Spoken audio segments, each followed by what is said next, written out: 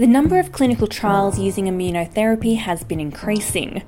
Immunotherapy drugs allow the cancer to become visible to the immune system, so the immune system can then attack it. It showed incredible success with melanoma, lung and bladder cancer, which previously had limited options for treatment. Breast Cancer Trials currently has 2 open immunotherapy clinical trials, Chariot and Diamond. However, before this came PANACEA. PANACEA was Breast Cancer Trials' first immunotherapy clinical trial, which paved the way for trials like Diamond.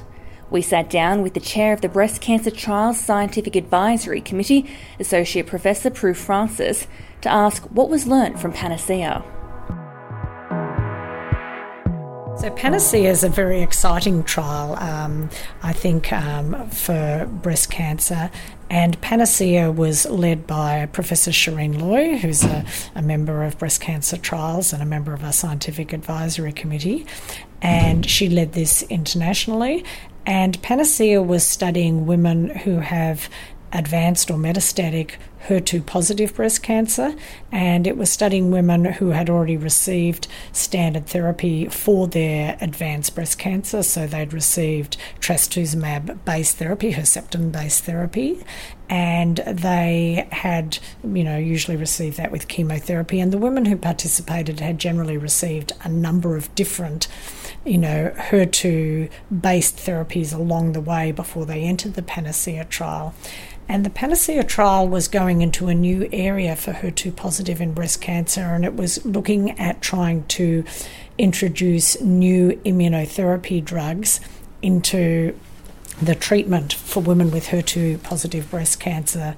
So in the case of the PANACEA trial, there was a drug called pembrolizumab, which is a checkpoint inhibitor. So when cells multiply, there are checkpoints, and it's a checkpoint inhibitor. So it was trying to combine this immunotherapy checkpoint inhibitor with trastuzumab, a HER2-targeted therapy, and without giving any chemotherapy, so combining these sort of effects to try and see if this way of approaching and treating the immune system with the HER2-targeted therapy, whether that could control the cancer in some of these women, most of whom had received all the standard sorts of therapies. And what was very exciting was that there is some evidence of activity for this combination, and so there will be future studies with immunotherapy as a result of this. So the results from this trial, have they informed the Chariot and Diamond trial, which are also immunotherapy? Yeah. So one of the things from the PANACEA trial that was learned was that the women who, when they studied their tumour and they found that their tumour had some expression of this marker called PD-L1, or if they had tumour infiltrating lymphocytes, which are immune cells, that these were the women that potentially could benefit from that strategy. So that was one thing we learned from the PANACEA trial. And the PANACEA trial has led on to the Diamond trial, which Breast Cancer Trials is currently involved in. And in the Diamond trial, we're going to be studying women with HER2-positive advanced breast cancer and combining 2 of these immunotherapy drugs with the trastuzumab, and perhaps also looking at women slightly earlier in the course of their advanced disease when they haven't had quite so many therapies, because we think the immune system actually may be more receptive to these immune-type treatments a bit earlier in the course of the disease rather than waiting till there's no other therapies left. Do you see immunotherapy as a big part of the future of breast cancer research? So at the moment, immunotherapy is probably a bigger part of some other tumours other than breast cancer. So, for example, melanoma, it's a very big part of that, lung cancer.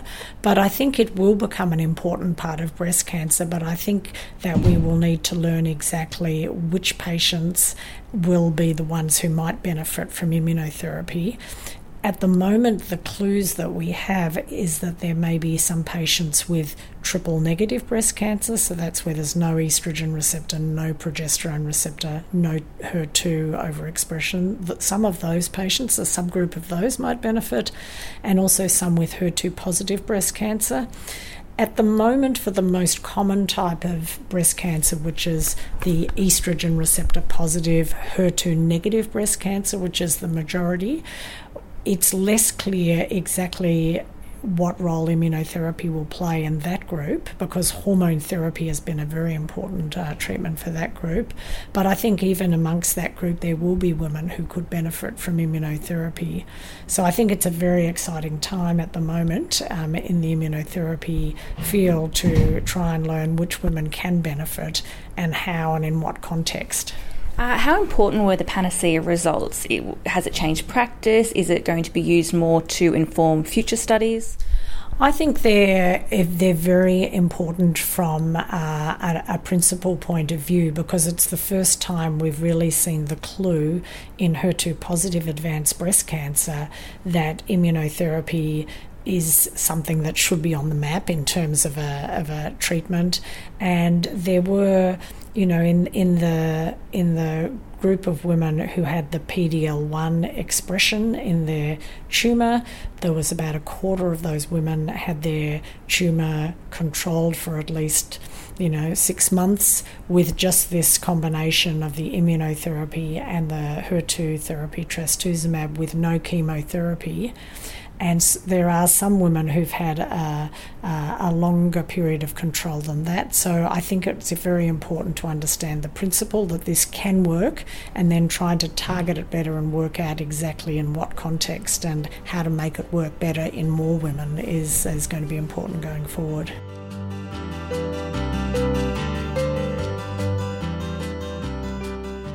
That was Associate Professor Prue Francis, the chair of the Breast Cancer Trials Scientific Advisory Committee. If you'd like to learn more about immunotherapy and the Chariot and Diamond trials, head to our website, breastcancertrials.org.au.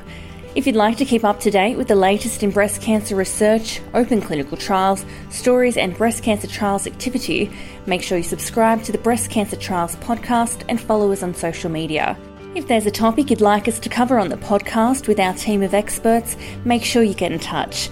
And if you enjoyed this podcast, make sure you tell those in your support circles to tune in.